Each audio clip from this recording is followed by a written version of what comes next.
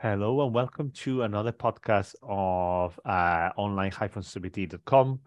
Today we have with us a guest. We have Ryan. Ryan is a colleague of mine. We worked for a long time, and he's coming to talk to us about ADHD. So I'm going to let him introduce himself. So Ryan, hi. Thank you for joining us. So Hi, tell hi, us me. about you. Tell us about your area of expertise. Sure. Thank you very much for having me on. I've done a couple of podcasts before, and I'm probably more nervous about this one because we know each other. But yeah, I'll try my best and to get it across to you. My name's Ryan Williams. I'm a registered mental health nurse. I'm an independent nurse prescriber, and I currently specialise in ADHD in CAMS, which is Child Adolescent Mental Health Services. It's very, very busy clinic for us where I work. And yeah, we met each other, Jaime, back in We 2009 on did. an Yeah, adult acute inpatient unit. we did. We Um, did. Yeah, back yeah, in the time when I was a healthcare support worker and you were yeah. um, a A nurse. registered nurse. Yeah, Well, I I'm think still a registered nurse. It's sort of more specialized in sort of OCD, intrusive thoughts, trauma, CBT, MDR. So what it does, so you mentioned about CAMS, which is the child and adolescents. What is a nurse prescriber? What does that do? So I did the independent nurse prescribing course going back probably about 2 years ago now. So it just gives me the ability to prescribe medications that is within my field of practice. So previously worked at a GP surgery, it was antidepressants then, and currently in CAMS it is still antidepressants and now ADHD medications, which I Mhm. guess we'll talk about a bit later on, but majority of them are stimulant medications. Okay. So Okay, so we'll go into more detail about what sort of medications and so on. So we're doing this podcast. Someone asked about it, so I thought, well, someone asked. I don't have much idea. An opportunity for me to learn. So I was wondering if you could let us know tell us about more about ADHD. First of all, what does it stand for? ADHD is attention deficit hyperactivity disorder.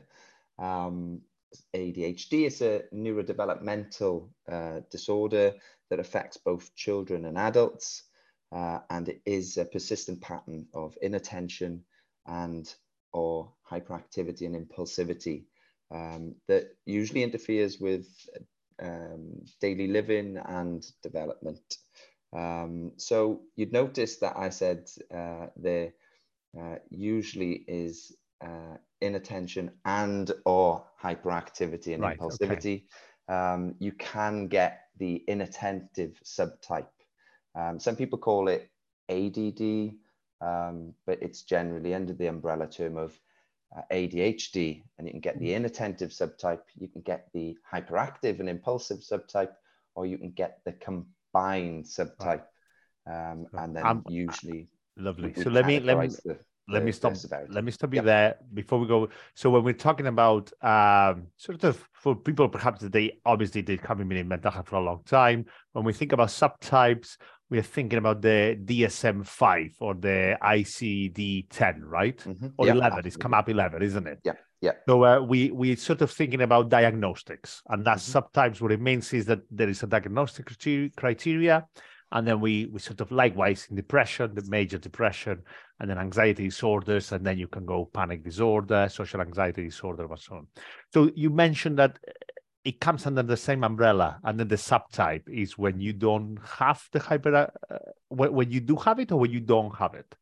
So Uh, some people are just inattentive. That's what they struggle with, which right. is the inability to focus or manage tasks, organize tasks, can be very forgetful, can struggle to focus and zone out quite a bit. Other people will be kind of hyperactive and impulsive. So the inability to still in the chair, and some people get very restless and then impulsive. Maybe what we see in children is leaving the class or getting up and talking to other people and sort of just being very hyperactive. So It's quite a broad spectrum of symptoms, and some people have a mixture of both. Some people just have the inattention, some people just have the hyperactivity, but the majority of people have both. Okay. And then you mentioned you said neurodevelopmental. Mm-hmm. So what does that mean, and how is it, what does that mean? What are the reasons that one may have ADHD, or one may be sort of more prone, or what is about that? So I guess there's two questions in there. I think the first one, you said neurodevelopmental. What that really means is that the development of the brain is affected. So it's a neurodevelopmental disorder. And in people with ADHD, the reasons why they might have this disorder is because certain structures of the brain are maybe smaller in areas and not as efficient as other brains to have like the upregulation of two important neurotransmitters like dopamine and norepinephrine. I always struggle with that word. That's one of the reasons why they might have ADHD, is that their brain structures are generally smaller. So we talk about some of the risk factors with ADHD. One of them is genetic. We know that it's a strong family link for people with ADHD. It usually runs in families. Some studies have been able to identify several genes that may result in ADHD, but they haven't been able to kind of pinpoint one that solely causes it. So the genetics generally might be that they follow the same brain structure as their parents and their grandparents and those before them. Other factors might be that's the environmental. So exposure to certain toxins during pregnancy, low birth weight can be a big risk for people with ADHD. Oh, that's really interesting. And I didn't realize. The mum maybe smoking during pregnancy, and low birth weight. They're risk factors in ADHD. And interestingly as well, there's studies to show developmental factors. So there was this study, I'm getting mixed up where it was. I'm sure it was a Portuguese orphanage. I'm sure it was Portuguese.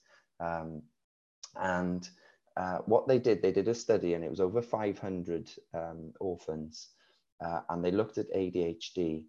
And what they found was if they were put into taken out of their environment prior to their second birthday, they had a less likelihood of having ADHD if their family had it.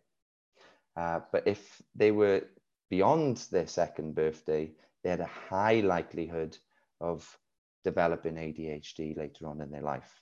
So this research shows that it's environmental factors can so it could be sort of learned or copy behavior, but sort of repetition.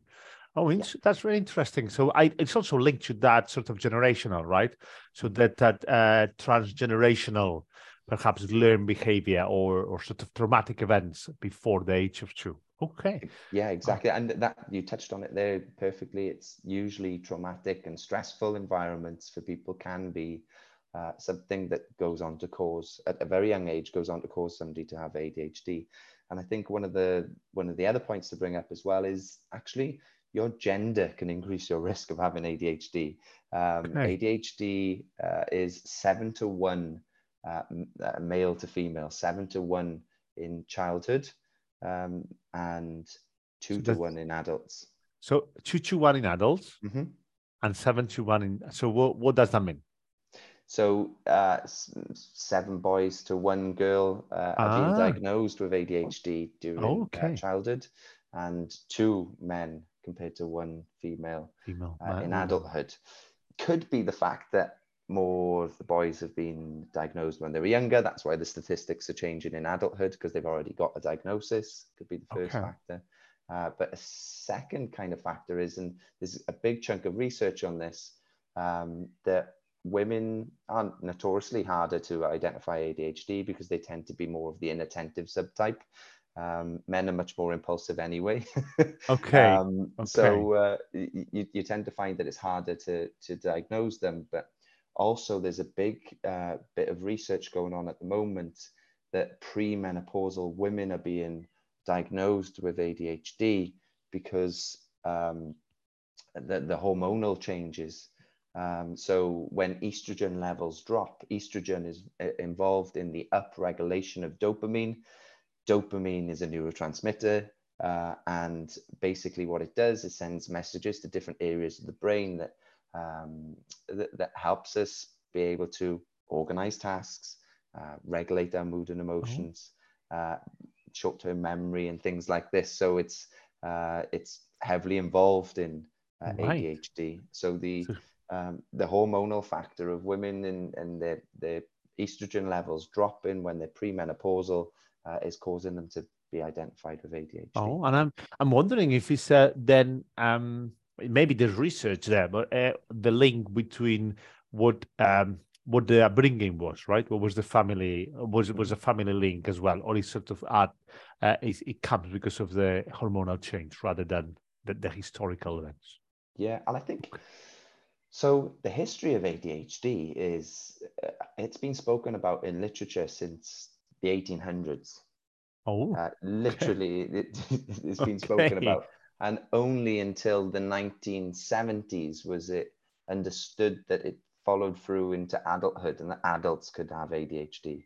Up until 1970, it was considered a childhood disorder. Lots of people of those generations will say, oh, it's just naughty kids, isn't it? It's just naughty people. It's just naughty kids. And yeah, it's a big generation kind of. It's to be honest with you, it's got it's a bit of a taboo topic. Still, people now will say, what is ADHD? Does it exist? Is it real? Isn't it just people being naughty and impulsive? And isn't it an excuse for behaviors? It's all of these kind of negative things around ADHD. Yeah. And that is apparent right throughout its history to be spoken about in the late 1800s, but not even considered in adulthood until the 1970s and included in the DSM and the ICD. I think it was way back, so I can't recall the number, but it was included in the early 1980s. What we do know now is that 80% of people with ADHD, if you've got ADHD as a child, you will have ADHD as an adult, 80% likelihood. Yeah. It's two things in touching there. I'm coming to me. One is that sort of perhaps taboo or not spoken. And if you think back when we started working together, that's when I started to work in mental health, 2005. Then 2009, but you can back 2009, there was not as spoken as it is now. And this is it's a very, when you think in the big picture from 2009 till now, it's not really a large amount of time in the bigger picture of what we know, if you think from ADHD. And likewise with men are now more open about mental health. They're approaching services, they're approaching mental health more. Yet when it comes to ADHD, that barrier is still there. Right? 100%, yeah. It's quite curious. And another thing that I'm touching is you mentioned about naughty kids, right? You mentioned about disruptive or problematic. And then I'm thinking, is it very structured a school, right? So if you think about the school, we are meant to be sitting, doing quietly and very uniform, very like, not all the schools, but the majority of them. And of course, if you have a bit of more, if you're chatty or you like jumping or running, that's never going to fit in, isn't it? Yeah. You'll be always seen as disruptive. And it's really unfair, isn't it? Certainly unfair. Definitely. And actually, some of the things that I like to say to my patients who are young children, so you can get diagnosed with ADHD from the age of 5. By the time they're referred and stuff after 5, it's usually we see them around 7. And my patients will be anywhere from that age up until 18.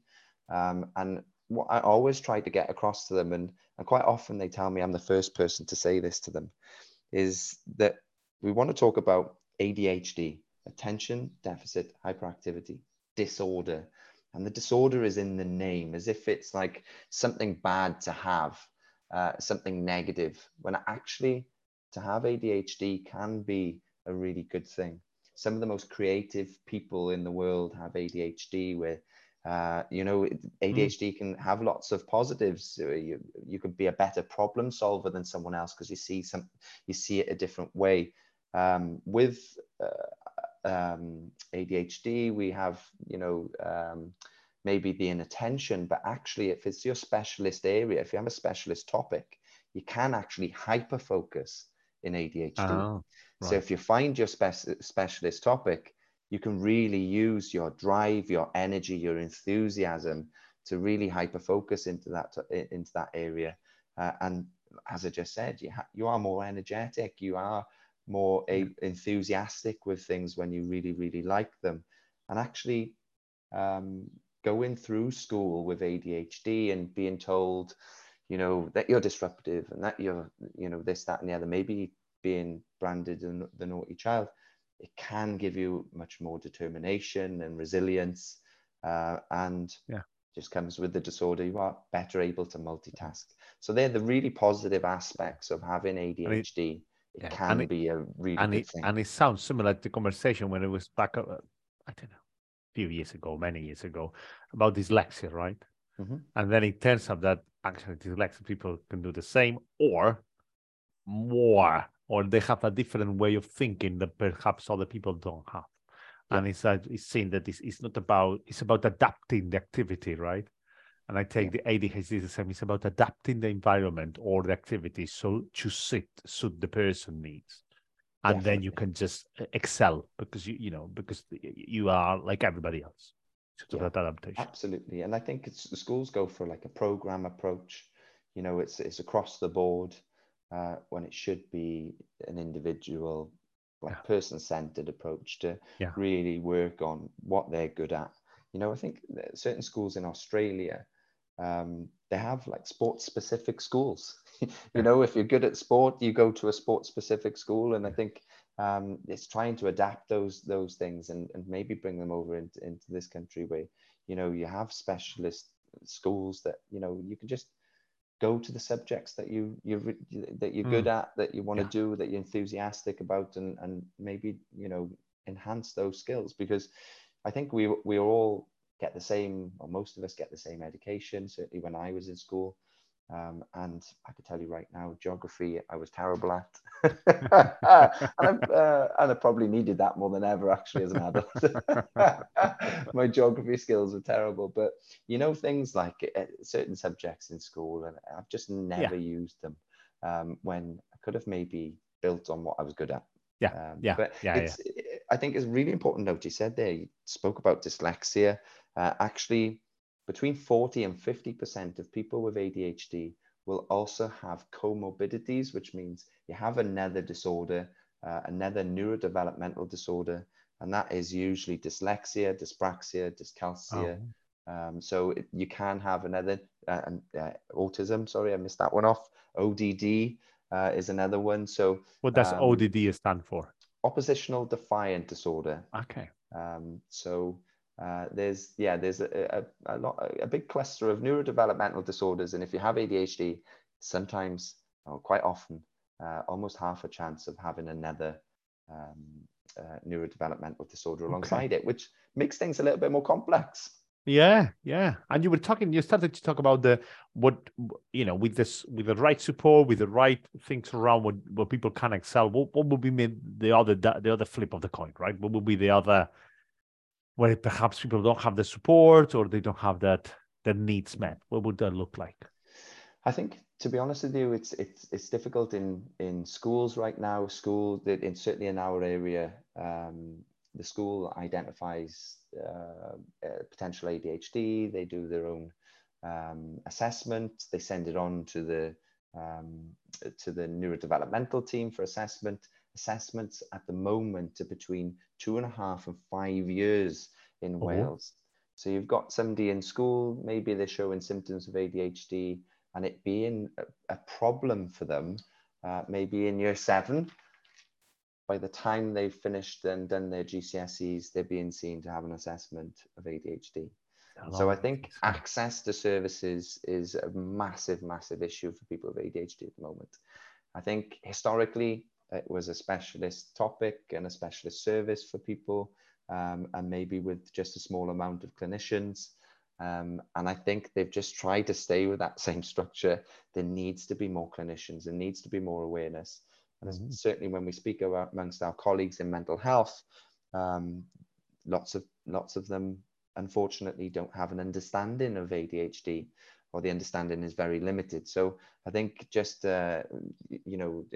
teaching people and raising that awareness, I think, is beneficial. Let's continue professional development. I'll ask. It's come up to my mind. We'll put this aside. I'll ask you about the TV program that's come up recently, right? But we'll put that aside. So so you're saying long waiting time for the assessment, picked up earlier, and then what happens is that perhaps the needs are not met there, and there's quite a lot of process, right? So we know that it's always one person, another referral, and who ends up taking the referrals. Okay. How that might look like, though, as a child. Let's focus on the children and young people that are your specialty. How does might look like in a school? Yeah, so in school, you might find that, as I was saying earlier on, that they might find it difficult to stay in the seat. They might be impulsive, they might talk over others, they might interrupt other conversations. They might have a difficulty in staying concentrated or completing just one task at a time. So something might distract them, they go on to something else, and there's several incomplete tasks. So it's just gone one from the other, sometimes because of the distraction, sometimes because of the boredom. So yeah, you might find in school that they struggle to listen, they're struggling to retain information, they're struggling to focus. Their mates might catch their eye, or maybe they can look out the window and they see something, they're playing in the sky, and that will catch their attention when they should be focusing on the question. Sometimes with ADHD, it's really, really common. You might be speaking to them, and actually you can see it in the consultation room. You're talking to them, you're having that conversation, you can just see them, their eyes go off, and you just can see by their body language, they've lost focus. It's interesting. Language is very important. You said they should be doing something else, and then they are expected. I would say they are expected to do something else, and they have something more interesting to think about, right? Exactly. It's our I think it's really common when we have that. It's been something great what you should be doing in the school, right? Rather than what you are expected to do. Two different terms, right? No, absolutely. And I think, but this is the thing, is that then that gets them into trouble in school. So we a big part of our assessment does come from school, and our ongoing monitoring of the medication to see how effective it is.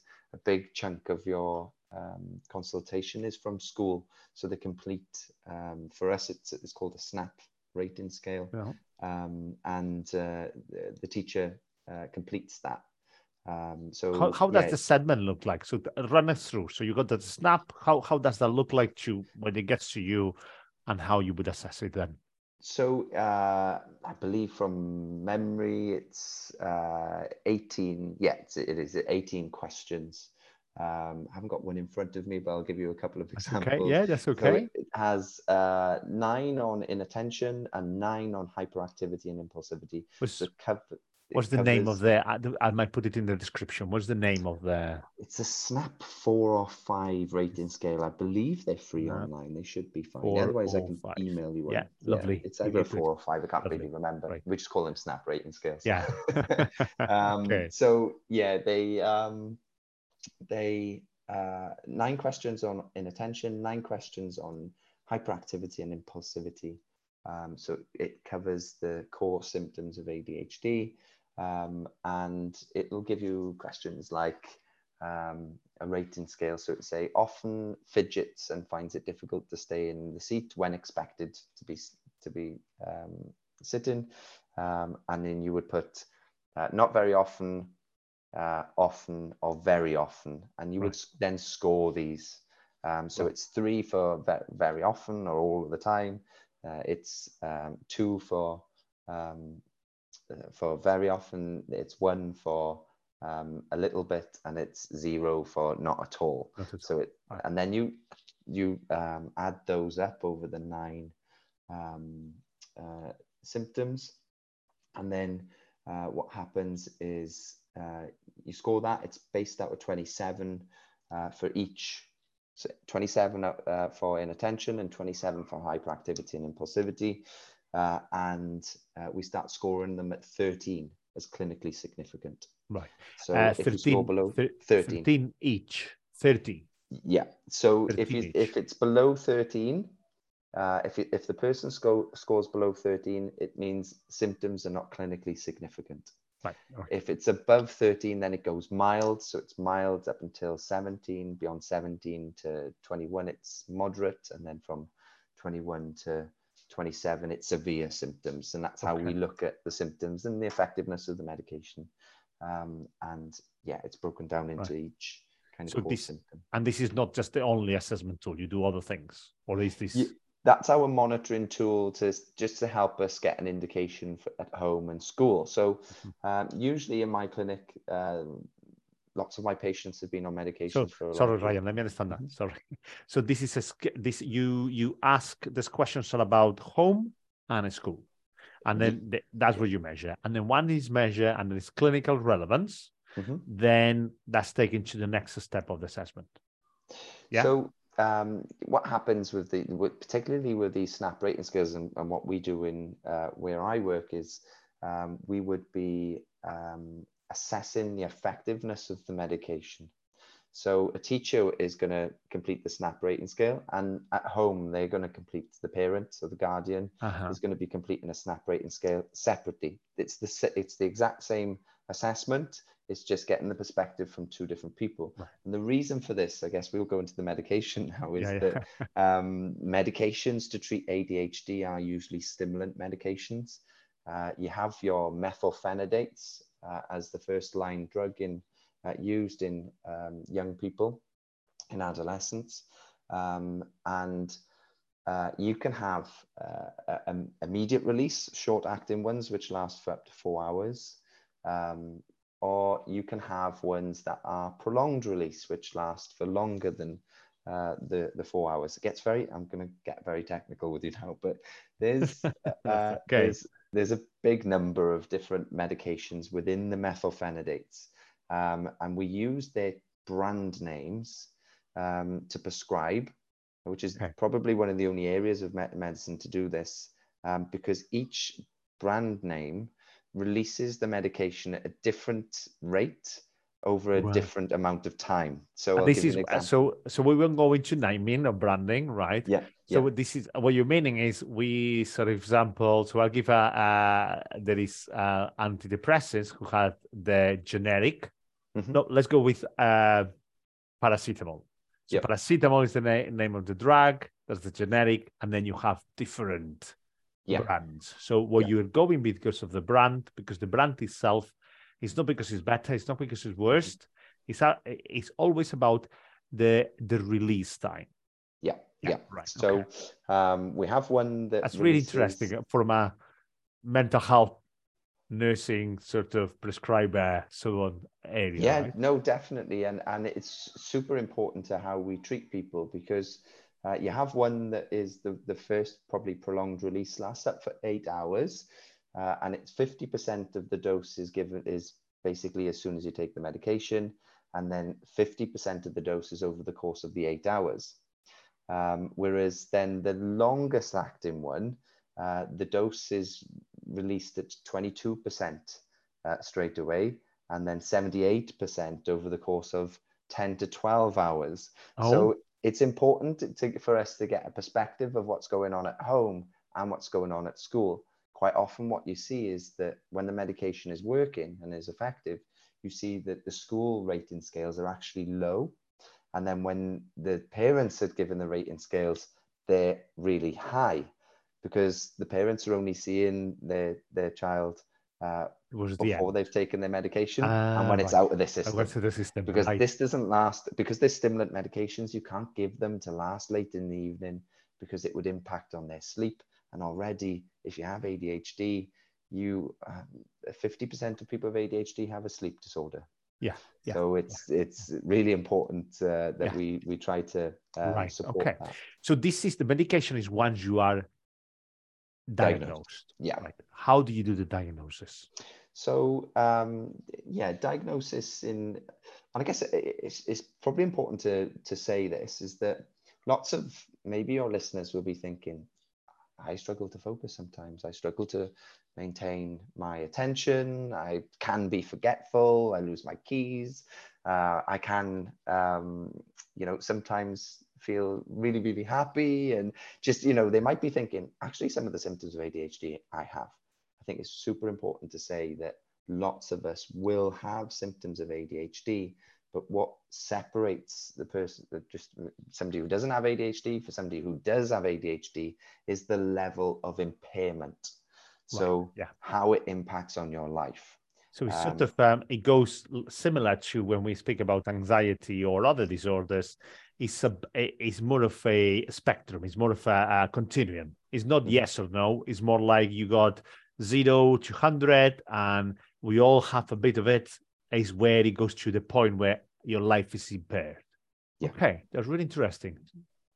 So in order to kind of, I guess, to go back to your question about how we measure ADHD, what we look at with the diagnosis, we take a full history of their developmental history, their family history, because it's a strong family link. We look at their school history and, maybe even mental health history. I think it's important to do, we'll touch upon the mental health stuff in a second. But yeah, we'd do a complete history starting from, what they're like at home, what they were like developmental, were they low birth weight, were they so you will bring the family in. Exactly. Right. Okay. So the family will be. Yeah. And I guess the factors that we spoke about earlier on, the kind of risk factors, so the family link, we look at their environment at home, any stress, and those types of factors. And I think an important point with ADHD and kind of its diagnosis, between 5 and 7% of the population have ADHD. Okay. Between 5 and 7%. So to give you a bit of context of that, it's 4 million people roughly in the UK have ADHD, and we live in Wales. You can hear by my accent. Wales has a population of 3.2 million people. Yeah. So more than the people who live in Wales are diagnosed with ADHD in the UK. Could or are could be diagnosed. That's the meet kind the of criteria. generic. Yeah, would meet exactly. the criteria. Right. Yeah. Okay. Yeah. We will always be meeting the criteria. Yeah. So Which it's interesting. Yeah. So it's interesting how many of will meet the criteria, and then it makes you wonder how much of the impact is in their life, right? And how they perceived it. I think once you live with someone for a long time, I would think about pain. Sometimes you're so used to it, that you still can get through day to day. Yeah. No. Absolutely. And I think part of ADHD isn't about. It's not just about medication. We've spoken about that. It's about the other support and actually learning a lot about yourself. What makes you tick? What's the things that you find the pattern of you doing, and actually working with someone, whether it's your partner, your friend, your parents, or actually even better trained therapist or coach to help you identify areas of your life where you can just put an intervention into place to help you with your symptoms of ADHD, so it's not having that impact. Because there are lots of interventions out there that can help, and some of the treatments, the recognized treatments for ADHD, one of the top ones is CBT. Right. Okay. So That will here, allow you take the floor. I have not got enough training, so that would be. But I thank you for bringing me that. I have not done enough training, so that's really good. So let me understand. So you have the family assessment. You have a sort of holistic, sort of more of a historical assessment, and what happens then? So in my line of work, where I currently work, we don't assess. We're not the assessors of ADHD, but I am trained in assessing adults. What tends to happen in that field, so I can talk to you about that. Oh, We conduct the assessment. We do a complete mental health history. We as I say, look at your childhood, your upbringing, literally ranging from when you were a fetus up until now. no. And in kind of diagnosing ADHD, the symptoms have to be present before your 12th birthday. Is one of the is part of the criteria, and the impairment has to be across at least 2 different areas of your life. So it has to impact you across 2 different areas of your life, and it has to be present both in childhood and adulthood. So if you've got somebody who's potentially struggling with ADHD symptoms and it's only impacting on them now in adulthood, without any kind of impact when they were younger, it's not likely that they have ADHD. It's perhaps explained by another mental health disorder, and lots of mental health disorders get mistaken for ADHD and vice versa. So I think that's a good one to talk about. People with borderline personality disorder, there's a big crossover of symptoms, because one of the symptoms of ADHD... So just speak of that, Ryan. Yep. It's called UEPD. Unstable emotional personality. So they change it. I think it has changed, isn't it? It has changed. It has changed. Yeah. Thank you. That's okay. No, it has changed. Yeah. So the one of the symptoms of ADHD is emotional dysregulation. We call that part of the executive functioning skills within ADHD. So they're unable to regulate their emotions, which we obviously see in personality disorder. So that can be quite commonly mistaken. But the reason why we take a full mental health history is to kind of rule out any other disorder explaining the current issues that they're having. Can it be better explained by another disorder other than ADHD? That's part of the criteria and the assessment that we look at. On the topic of mental health, because it's so closely linked, research has just come out that tells us that if you have ADHD, you are 5 times more likely than somebody without ADHD to have anxiety disorders. You're 4 times more likely to have depression. You're 9 times more likely to be diagnosed with bipolar. You're 5 times more likely to have substance misuse, and 3 times more likely to have an eating disorder. So it's very closely linked across the spectrum of different mental health disorders. Yeah.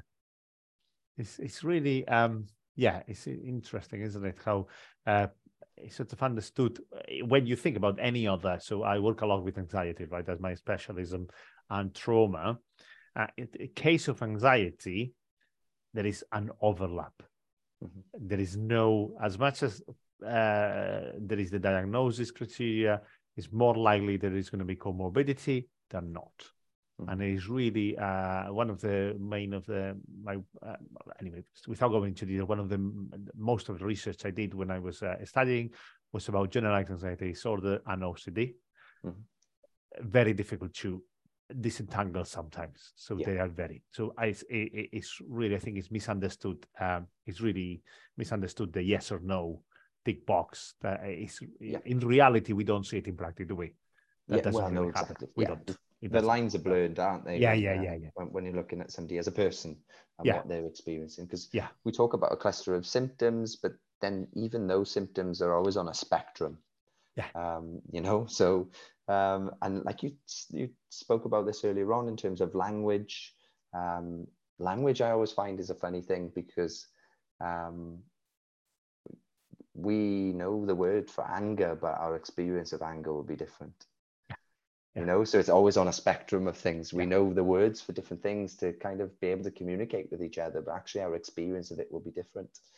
We know the word of anxiety, but my anxiety and your anxiety will be completely different. Our experience of it will, what it means to us, how it affects us, is always different. So that it's the same. We're looking at a set of symptoms, we're calling it a name, but they're always on a spectrum, and it's always individual to that person. It's trying to understand. You know, that is part of the therapy, isn't it? Trying to understand how it's impacting on them, what it means to them, and how we can support them. And the normalization of the experience. Sometimes sometimes we cannot know everything, right? So sometimes normalizing the fact that this is something that 5 to 7% of the people would experience, makes a difference to say, oh yeah, so this is what it feels like. This is part of it. So that's really good. That's really good. So it sounds that you do the assessment for the adults. You've been trained for that, and that sounds like it's very lengthy assessment. Yeah. And now this is leading me to my question about. I knew it was the TV program, which for any listeners that they are not based in UK. So this is the BBC, or the British Broadcast Corporation, it's a TV series called Panorama, not TV series, like a docu-series called Panorama, and it was ADHD online assessments. So what was your take? Have you watched it? Yes. So it was titled, it was actually titled something along the lines of exposing private ADHD clinics. Right. Okay. Or private ADHD clinics exposed. So that was the title of the documentary, and I did watch it, and I guess I've got mixed feelings towards it. Okay. And I'll elaborate on those. I think the first thing is that documentaries like this can be very damaging. We've already spoke about a mental health condition, a registered disability, recognized disability, being a taboo topic, having a lot of stigma focused around it. And then you've got this TV program, which has created more of that. And I've seen the fallout in my practice, where GPs are now refusing to prescribe for ADHD medications. And is this when assessed in private clinics? Yes, when assessed in private clinics. But I'll say this to you. My mother has gone private to see a cardiologist because has some issues with her heart. She paid privately to go to a private clinic. She got diagnosed with a heart arrhythmia. They put her on some medication. It went to the GP. Did the GP say, actually, I want you to be seen in the NHS? And you must join the back of the queue now in that NHS waiting list. I don't care that you've just spent a couple of £100. Very valid point. Being diagnosed. Very valid point. That's a very valid point. They don't. And I think the thing is that you had a journalist, and it was lots of journalistic bias in there. I don't want to spoil it for anyone who hasn't seen it, but what happened was he approached somebody, a doctor in the NHS, who was diagnosing people with ADHD. He turned up with his camera crew and he said, I'm doing a documentary on ADHD. Will you assess me, please? Now, Jaime, I can categorically tell you, if somebody came to me, if you were to film my assessment, it would be the best assessment I've ever done in my life, because I would be so nervous about being watched, right? So registered and approved therapists like myself, we actually need to be recording our sessions. There is a lot of research that when we record our sessions, we change our behavior. Because you're already thinking, I'll be assessed, I'll be judged on this. And there is a lot of research. So well picked up on that. So registered therapists like myself, we need to be recording tapes. And I had feedback from some people saying, "Oh, it was a bit different today," and it's like, well, I cannot even see it myself, right? Yeah. It's because I had a good relationship with a person, Mm-hmm. and they tell you, and you think, "Well, yeah, it must have changed, right?" Yeah. Because you would do it. It's just automatically. Today, you and I were interacting differently, right? Yeah, exactly, Yeah, because we're friends outside of this, and our language to each other is different, and we So speak you in see, you Spanish. then, if you were, so if you were to do the assessment, it wouldn't. So if you would think about an NHS assessment, if you go, it would be different from what it was in the documentary. The sort of the private clinic, some of it was shown, and it was very Yes. poor quality, poor standards, and perhaps it wouldn't be that heightened 3 hours assessment or 4 hours or the other one. So it would be okay. For sure. I think so. He went there, he told the doctor, this is what I'm doing. The doctor assessed him, came out that he didn't have ADHD. And then he went to 2 or 3 different private clinics and didn't give them the same upfront information.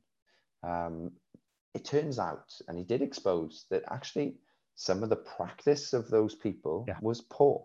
And it was poor. I can't defend that. But everywhere, in any service, and it can be NHS, you can receive poor practice. You can have somebody there who doesn't want to be there, who is disgruntled with the job and isn't doing it for the right reasons.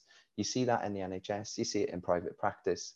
I don't think it should be a complete blanket kind of rule, tarring everyone with the same brush in private practice. I think we go into the example of your mother. I think the accountability of finding someone online and doing an assessment that they don't have proof or remote or show of especially one of the people they went through, they didn't, it looked quite not professional, and there is no accountability from that perspective. I think going to a institution, let's say you would go to a hospital for a heart, I think that it has the background, and that's where it may be the difference. It may be.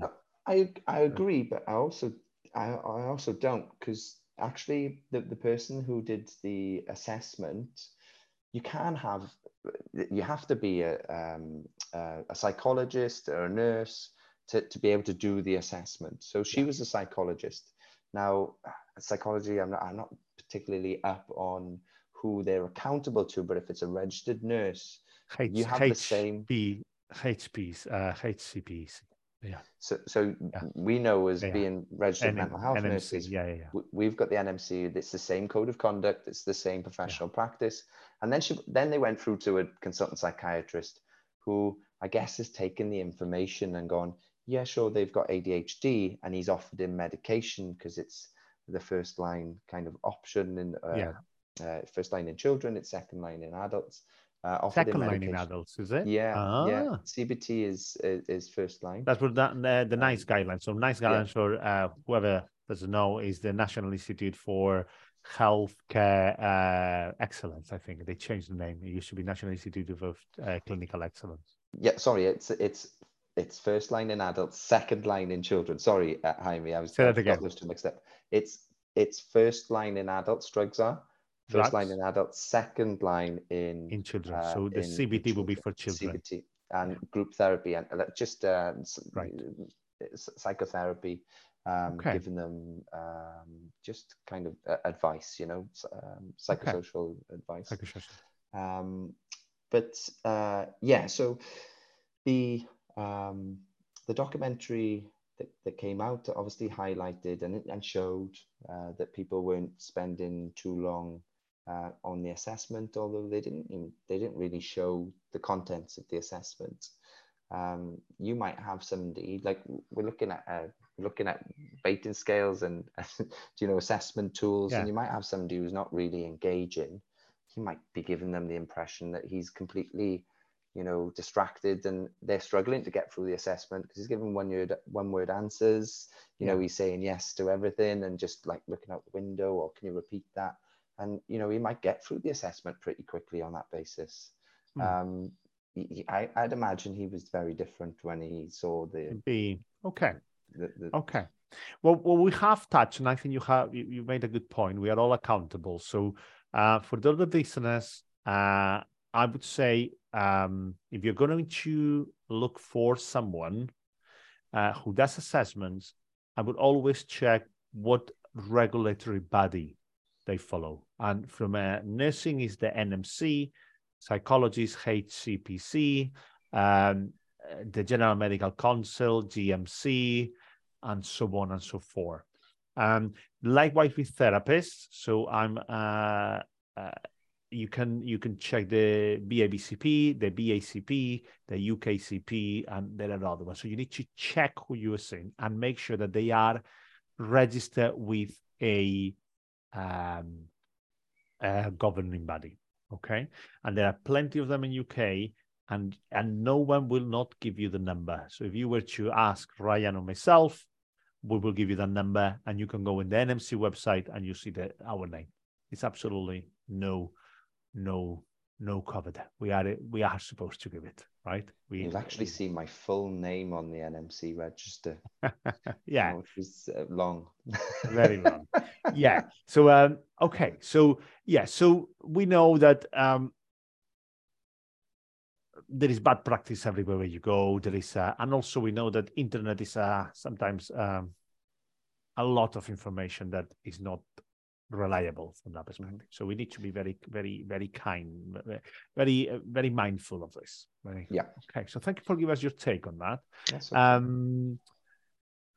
Right. So you mentioned medication, first line for treatment, and it depends on medications. Is sort of the half-life, not the half-life, the sort of release. Mm-hmm. Then CBT, second line, or sort of. Yeah. So treatment on the whole, treatment should be not just singular medication and or CBT on its own. When we're looking at treatment for ADHD, we know that it's a multimodal approach. So you're giving them some life advice, you're giving them some guidance, CBT, you can get them to practice mindfulness and other kind of talking therapies as well. Okay. As well as medication, if that's chosen. Certainly in my clinics, I give them advice about, if they're forgetting things or if they're constantly losing things in the house and they spend 10 or 20 minutes searching for their keys and their wallet and their phone, that, I give them some interventions there in my consultation room. Very practical things. It's a multimodal approach. It's not just one thing, but the medications are some of the most effective medications out there. I should have looked at the statistics. We don't want names. I don't want to give names. No, that's fine. That's fine. I should have looked at the facts. To fact check it before I say to you. But they are really effective medications that have been around for a number of years. Okay. They have good treatment outcomes for patients, and it's not a kind of blanket approach with the medications. Some people just take them for school and college, and work, and then have the weekends off, or if they only work 3 days, they just take it for the 3 days. Okay. And as we know from some of the psychiatric medication, do they have any long-term side effect or side effects that people might not be aware of, or they don't, some of the antidepressants or some of the antipsychotics that have quite unpleasant side effects? What about ADHD medication? Yeah, I think just the nature of it being a stimulant medication, that if you take it for a long period of time and then it's abruptly stopped, that people can, there is an element of that they can get addicted to these medications. I think it's important to say that. It's not particularly common because they don't get any. We're using stimulant medications, and the drug compound name of one of those stimulant medications is lisdexamfetamine. And when people hear that, they think, oh, amphetamines. And they'll think about, the recreational use of that, when actually it has the paradoxal effect for people with ADHD, rather than stimulating you, it actually calms you down. It's the paradoxical effect. So that's how the medications work. So, but there's also the really common side effects of the stimulant medications is a suppressed appetite. So people tend to not eat whilst the drug compound is present and effective in their bloodstream. Once it's worn off, they then tend to kind of be able to catch up with their appetites. But something that we keep a really good eye on, because actually at least once a year you need your height, weight, blood pressure and pulse monitored. And again, because they are stimulant medications and quite strong stimulants, it can increase your blood pressure. So we keep a close eye on blood that. pressure. Okay, so certainly you would need a medical review once a year. Definitely, yeah. Yeah. So if you were to be prescribed, then your GP would sort of give you a call and said, "It's your time to come back." Okay. Yeah. If they're under shared care, the GP would continue to prescribe. Shared care is a Wales, isn't it? Yeah, it's yes, in England it's called, what is it? I think it's like something option. I speak to my colleagues in England. It's called My Choice. My choice, is it first choice? I don't know, it's something choice. Okay, yeah. Choice option, I'm not so sure. They're the same thing. Yeah, so they will be so it will be whatever your base, it will be one way or another one. Okay. Yeah. And what about, so I was so a few weeks ago someone suggested requested or asked about supporting people in sort of employer with anxiety and what about mental health. So I thought, is there anything that you think employers could do to support adults with ADHD or any neurodivergent employees? So I think the first thing is, and this is across the board with mental health, I think education. Having an understanding of mental health disorders and how that might impact their employees and how they work, and certainly at work. So I think education is the biggest thing. Having an understanding of ADHD will help people, will help employers, help their employees. So when we look at ADHD, we've spoken about the inability to pay attention, complete tasks, and those sorts of things. So having some flexibility in terms of their work schedules can be helpful with ADHD. And then other interventions that if they do struggle to sit, having standing desks, having private workstations so they're not distracted. You can have sort of noise cancelling headphones, again, to stop them from being distracted by outside kind of stimulus that helps them focus on their work. So I think distractions and interruptions and minimizing those can be really beneficial to people with ADHD, but also communicating quite clearly and effectively the expectations of the workload and giving clear and concise deadlines can be really helpful.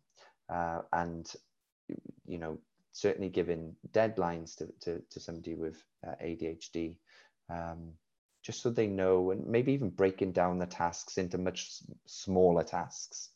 The reason why that's helpful when we look at kind of a neurological aspect is that when we complete a task, we release dopamine. Dopamine is important with ADHD. The reason why somebody may have ADHD, one of the thoughts is that the upregulation of dopamine isn't working, or they don't have enough, or there's a dopamine deficiency.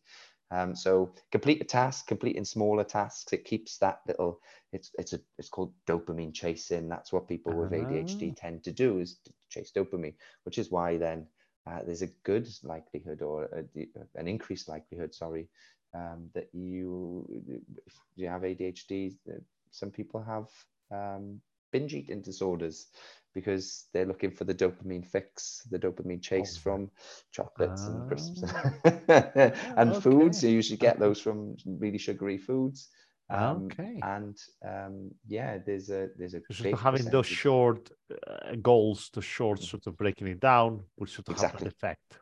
Exactly. It'll keep Okay, you I on achieved task. these. I got a task, got there, achieved it. That's good. Let's go for the next one. Let's go for the next one. Let's go for Exactly. So shortening down those tasks, and I think some companies, it's like we speak to plenty of our clients and patients who have stress at work, and usually it's because the expectations are too high and they've been asked to do too much.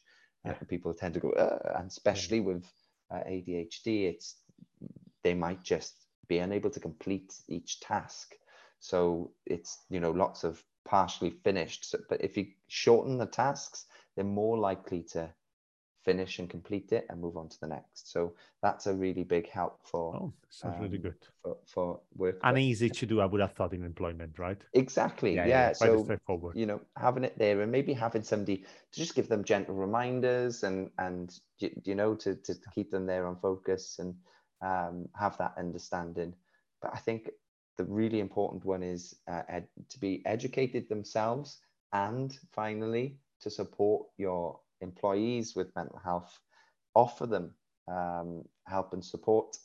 Maybe even speaking to a therapist, offer them that therapy, because ultimately it's going to help you. And as we spoke earlier on, if you get it right with ADHD, and if you find their specialist topic, their real hyper focus and drive and energy can be so beneficial to somebody. Excelling employees. Exactly. Really good. Okay.